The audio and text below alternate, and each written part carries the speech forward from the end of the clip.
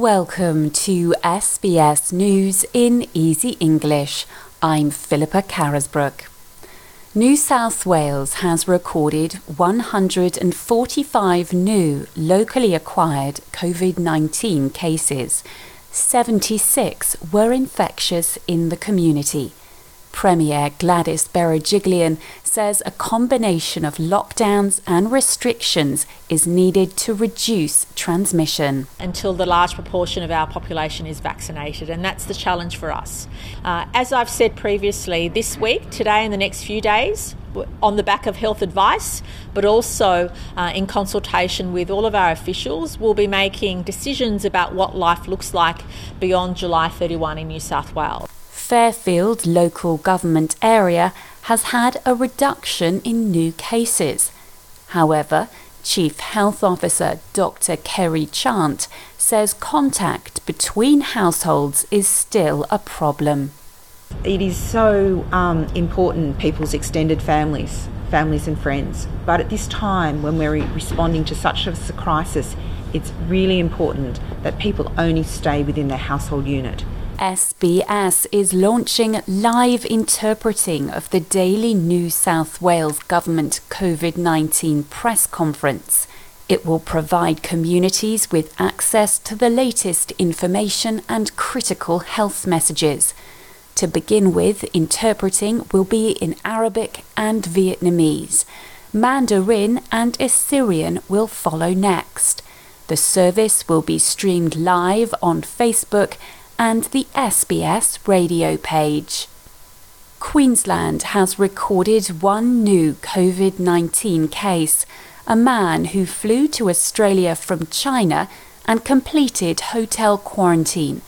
The state's Chief Health Officer, Dr. Jeanette Young, says it's not clear where he got the infection, but the case is considered low risk.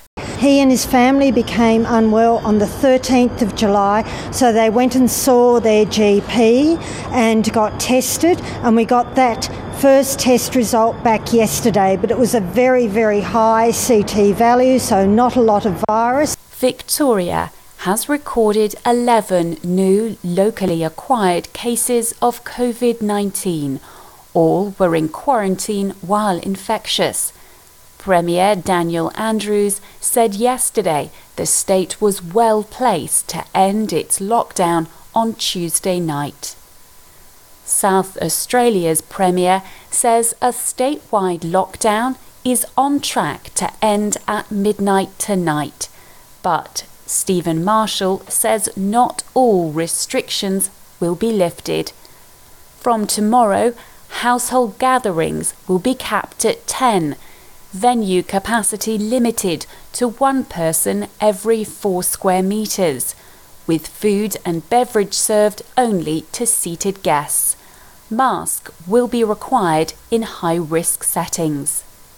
Health authorities are monitoring the impact of anti-lockdown protests in Sydney and Melbourne.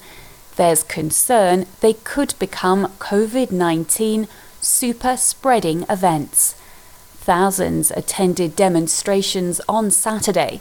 Nearly 60 people have been charged in Sydney and more than 90 fines issued. New South Wales Police want help identifying participants. They've received 5,500 suggestions. Witnesses to the alleged murder of an Afghan villager by Australia's most decorated soldier are due to give evidence in the federal court. Victoria Cross recipient Ben Robert Smith has denied wrongdoing.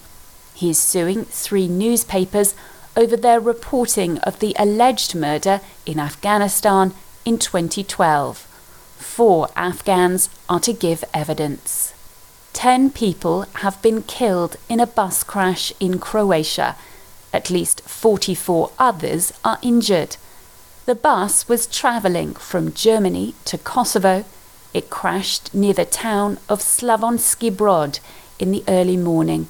It's alleged the driver fell asleep at the wheel. In sport, swimmer Emma McKeon could become Australia's first dual gold medalist of the Tokyo Olympics. She competes in the 100-metre butterfly final today.